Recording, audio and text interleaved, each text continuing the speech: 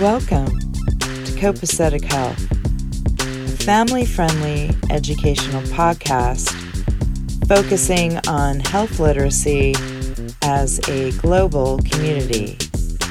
Welcome.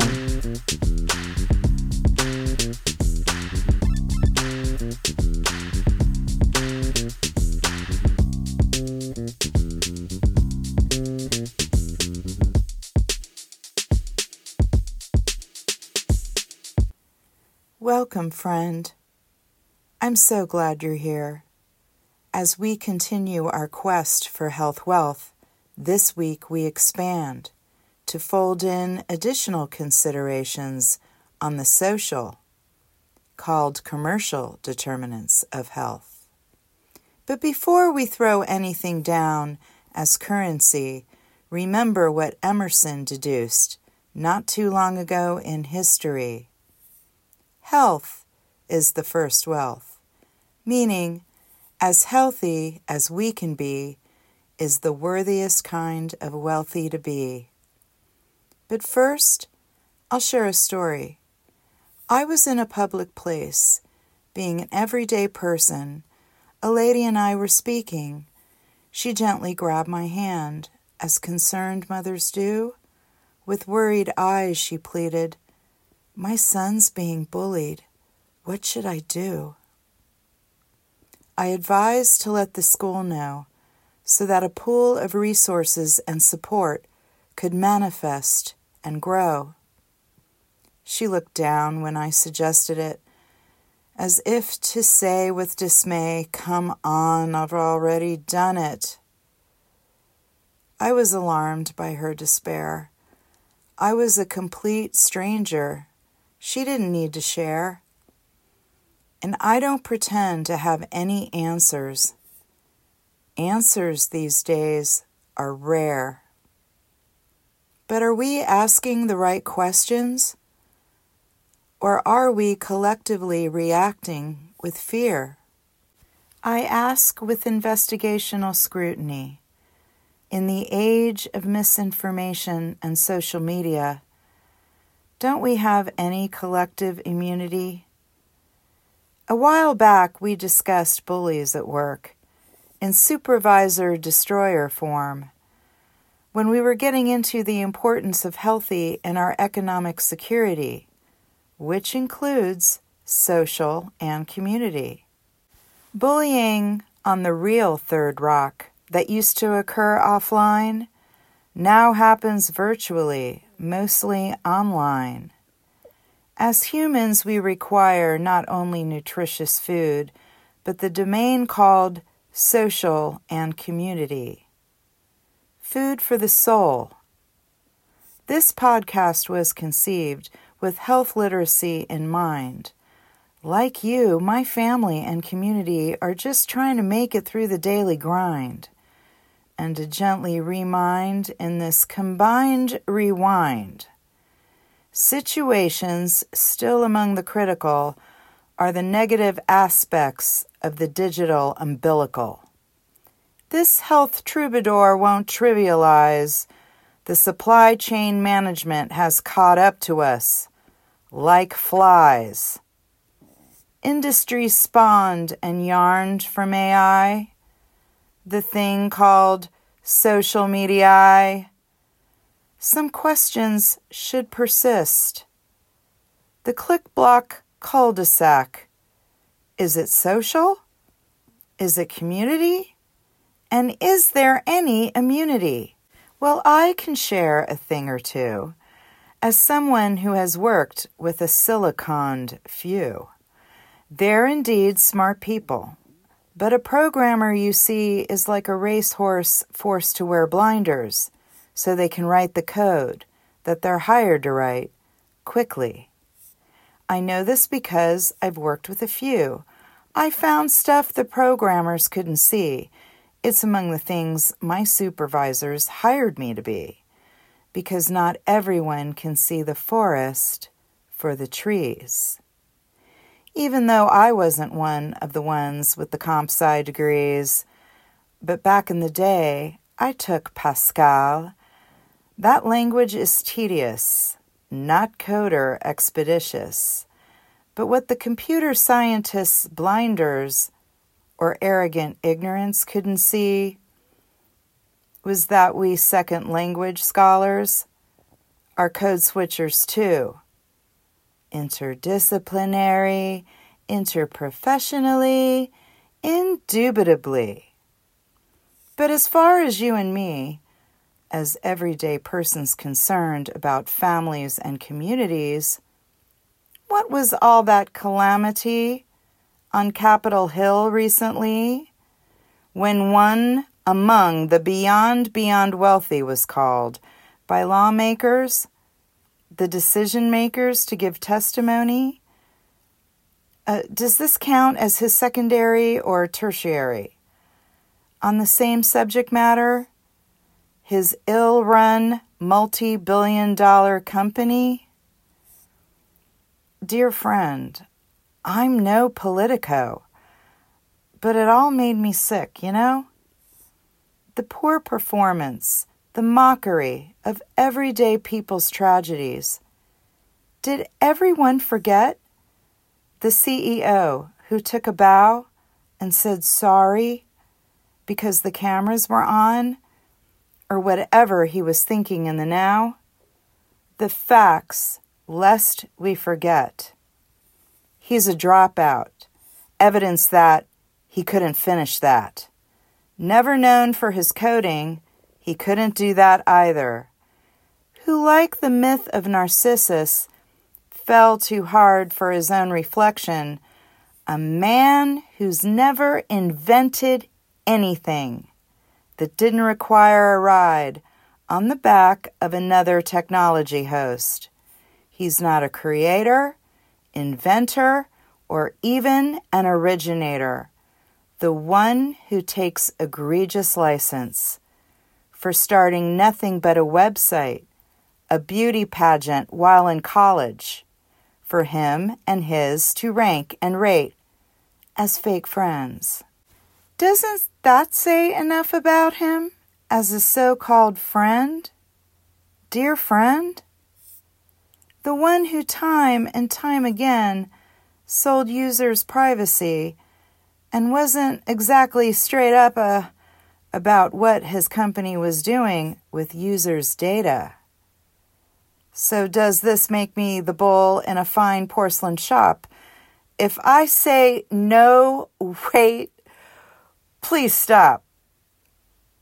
Because as a health scientist, my style isn't to go viral.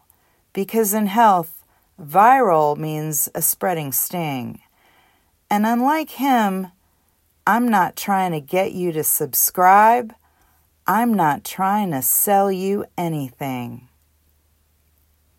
Among the rather dim lawmakers' lights, trying to get themselves again into the spotlight, as if that's the hub of any intellectual enlightenment. So why doesn't this one follow his former business partner's best advice, the one who wrote a catchy book title about doing the hard work, industry? And yet, neither one could even lean in on their own company? And where is she? Once they've plundered and destroyed a family, a town, or another company, don't they move on to some other space on the GPS, in some other country, to tell yet another group of people how it should be, when they didn't demonstrate proper guardianship over their own multi-billion-dollar company? Don't we have a word for that? Ah, yes, we do. Hypocrisy. And I'm not the only one with the same questions, respectfully. Would anyone be asking them if they weren't among the richiest of richies among them? But again, check me on what we were taught in school. Business models with a board of directors of one, where no one in the company has any say, wouldn't pass the mustard in a Biz Management 101 class, in mine or back in any other day. By the way, this guy's company recently donated some money for some computer equipment in a school district right here in the valley. When I saw the dollar amount and considered the echelon of his bottom line count, it was paltry. It was a joke. He did it for the likes, for cred, for socially conscious gallantry. But his lack of oversight about the industry has real impact on everyday people, like you and me. Not real places, but virtual spaces that individually and as societies we have to navigate every day. One rhymes with ClickBlock, owned by a company that rhymes with fight pants, controlled by a regime that could care less about health or human rights. They paid programmers from everywhere a lot of money, so they too could launch algorithms at your family and community. It's nothing but a clicky kind of cul-de-sac, a carousel of content, because a programmer's intent is not necessarily dissent. It's to point your attention to the same sort of things it had you clicking and tapping on yesterday again and again. Once we click and click again, then another tap turns on. The rep, as in repetitious, wrapped up in the algorithm. That's the hook, the thing that makes us want to click or tap that link again. Because it's feeding our tailored tastes and chain linking our particular types of hunger to a mindless time waste, especially with our younger. It's internet junk food, plied with superficial satiation, not satisfaction, gratification, or useful or accurate information. And no one needs to take a Knievel kind of leap to comprehend that when people don't stop and think before they build a thing, the fallout no one could have imagined turns it all upside down and makes it really stink. Look at all the social conflict and low self-esteem proliferated.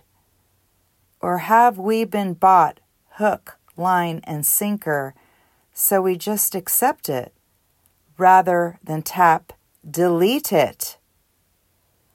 On the click block, adults and children alike are advertising and selling their hearts and bodies out to nobody for the likes.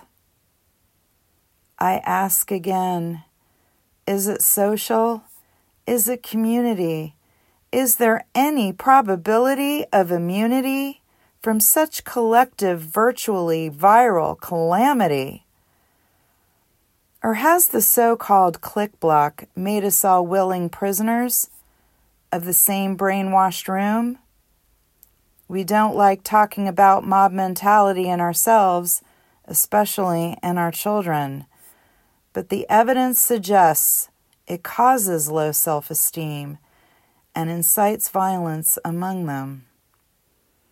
It's the same virtual space that encouraged adults to storm and vandalize public buildings, stalk and dox public officials and their families too, as well as openly challenge children to destroy schools and slap their teachers too.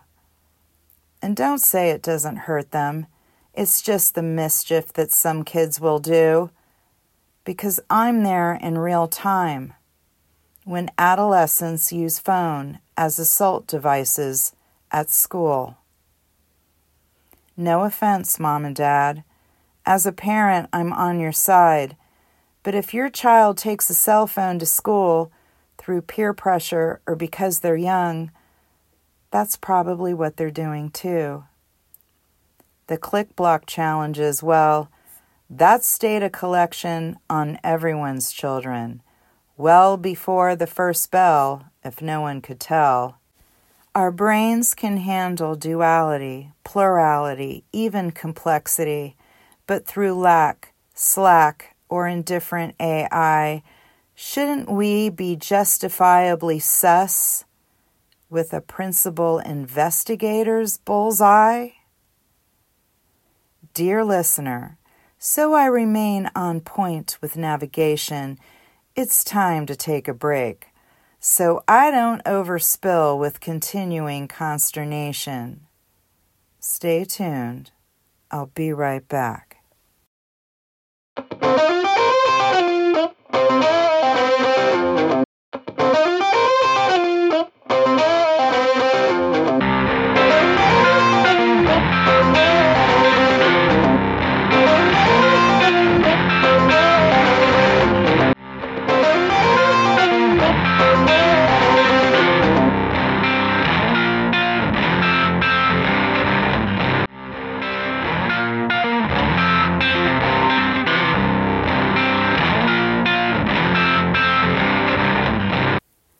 With fervor, we continue our is it social, is it community discussion. This isn't just for kids. Adults are prime targets for such derision about posted and published reflection. It's not just a problem in the urban, suburban, less populated or rural.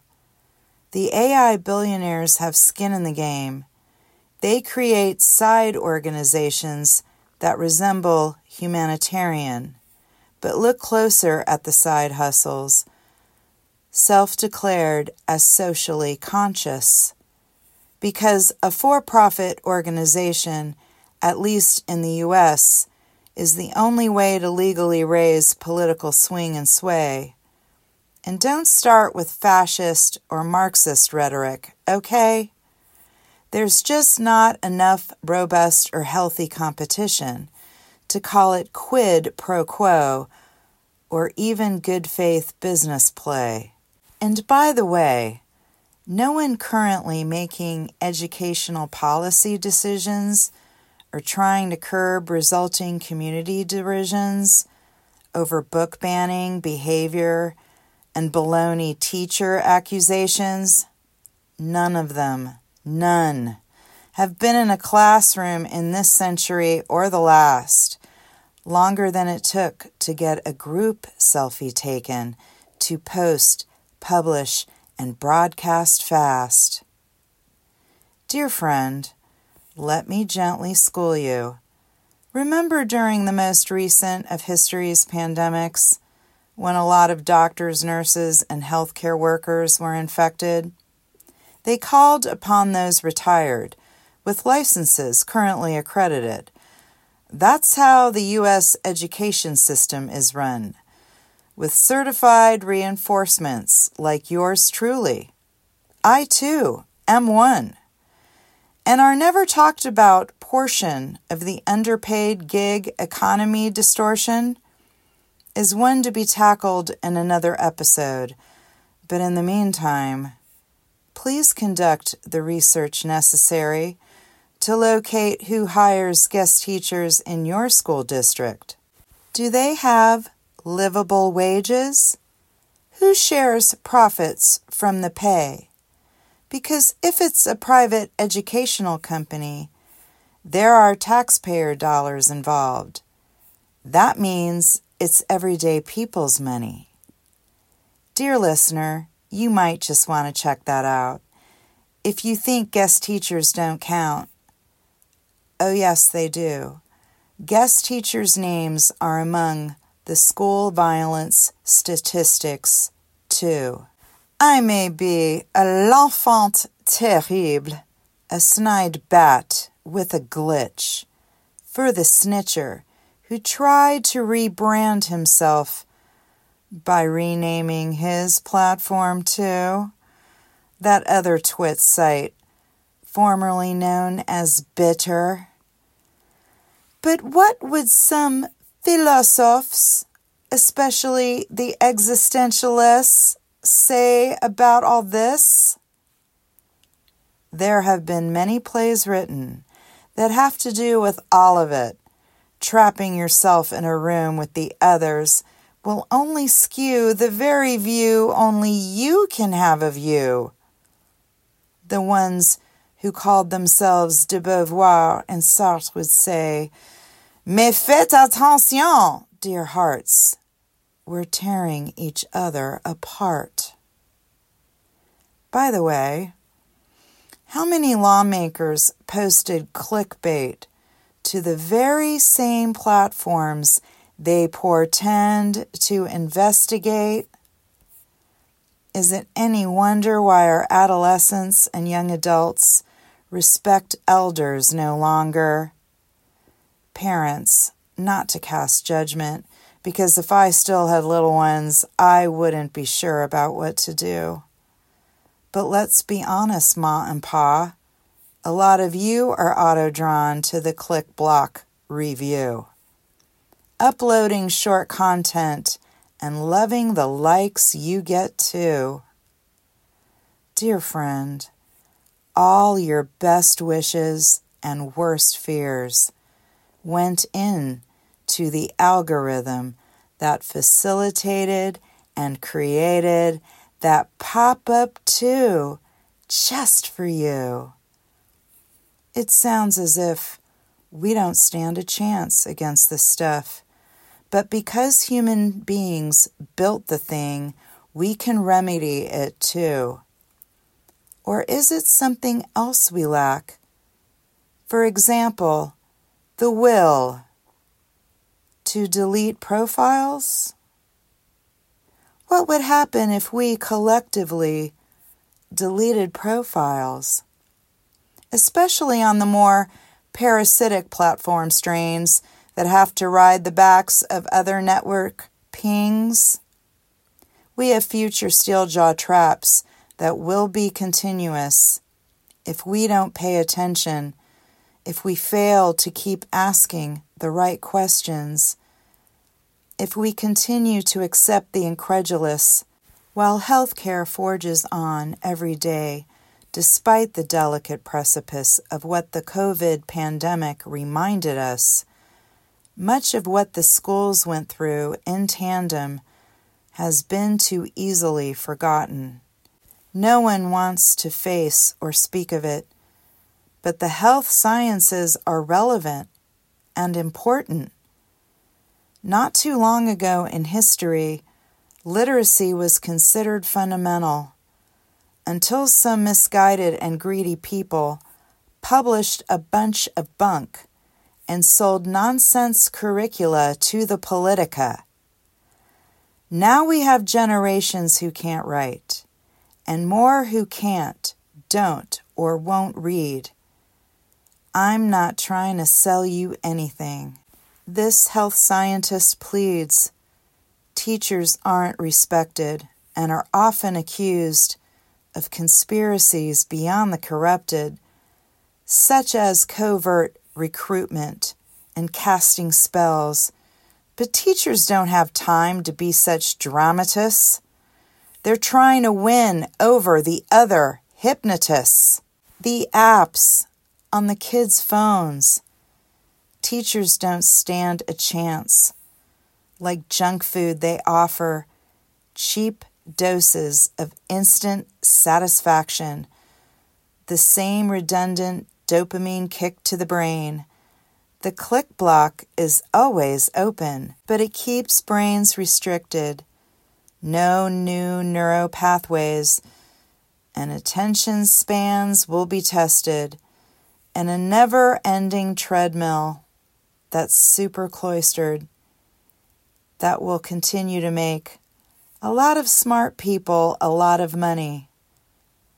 But will society be social? Will community be communal? Or will it be on the same click block, chock full of social conflict? When exactly does society decide to snap out of it? "Oh, it's not that bad. It's just a phase. We'll grow out of it." Dear listener, such platitudes are false equivalencies, followed up with straight-up fallacies. The click block reduces the world to things as strictly metaphorically as black or white. In other words, if things are this, then they can never be that. And truthfully, that paradigm's never worked. That's never been where it's at. But no one thinks, and no one communicates or socializes anymore. Absolutely everything launches a mob attack. Students these days are taught not to listen to teachers or elders or who they ought. It's the algorithms that have the full attention by cheap imitation, the overly hyped and popularized based on the number of times it's been liked, gone viral, and been publicized. Dear friend, all those apps, what are they so apt at making us do? We remain unique individuals, but the almighty algorithm can't nourish us as multifaceted gems. The domain of social and community is on a completely different stage than in any other age. Unhealthily programmed appetites is what we feed on and dish to each other. So true. Is it any wonder we have an unprecedented mental health crisis among the other chronic and burdensome health challenges too? The goal of this podcast was a health forum. I've said it before. In a world of cheaply made bargains, the social and commercial determinants of health are not jargon. Let's continue our questions with further conversations. This is Dr. B, wishing you bon appetit with only the healthiest of social and community. I look forward to exploring more with you, friend, copacetically. Thank you for taking the time to listen. Ciao for now.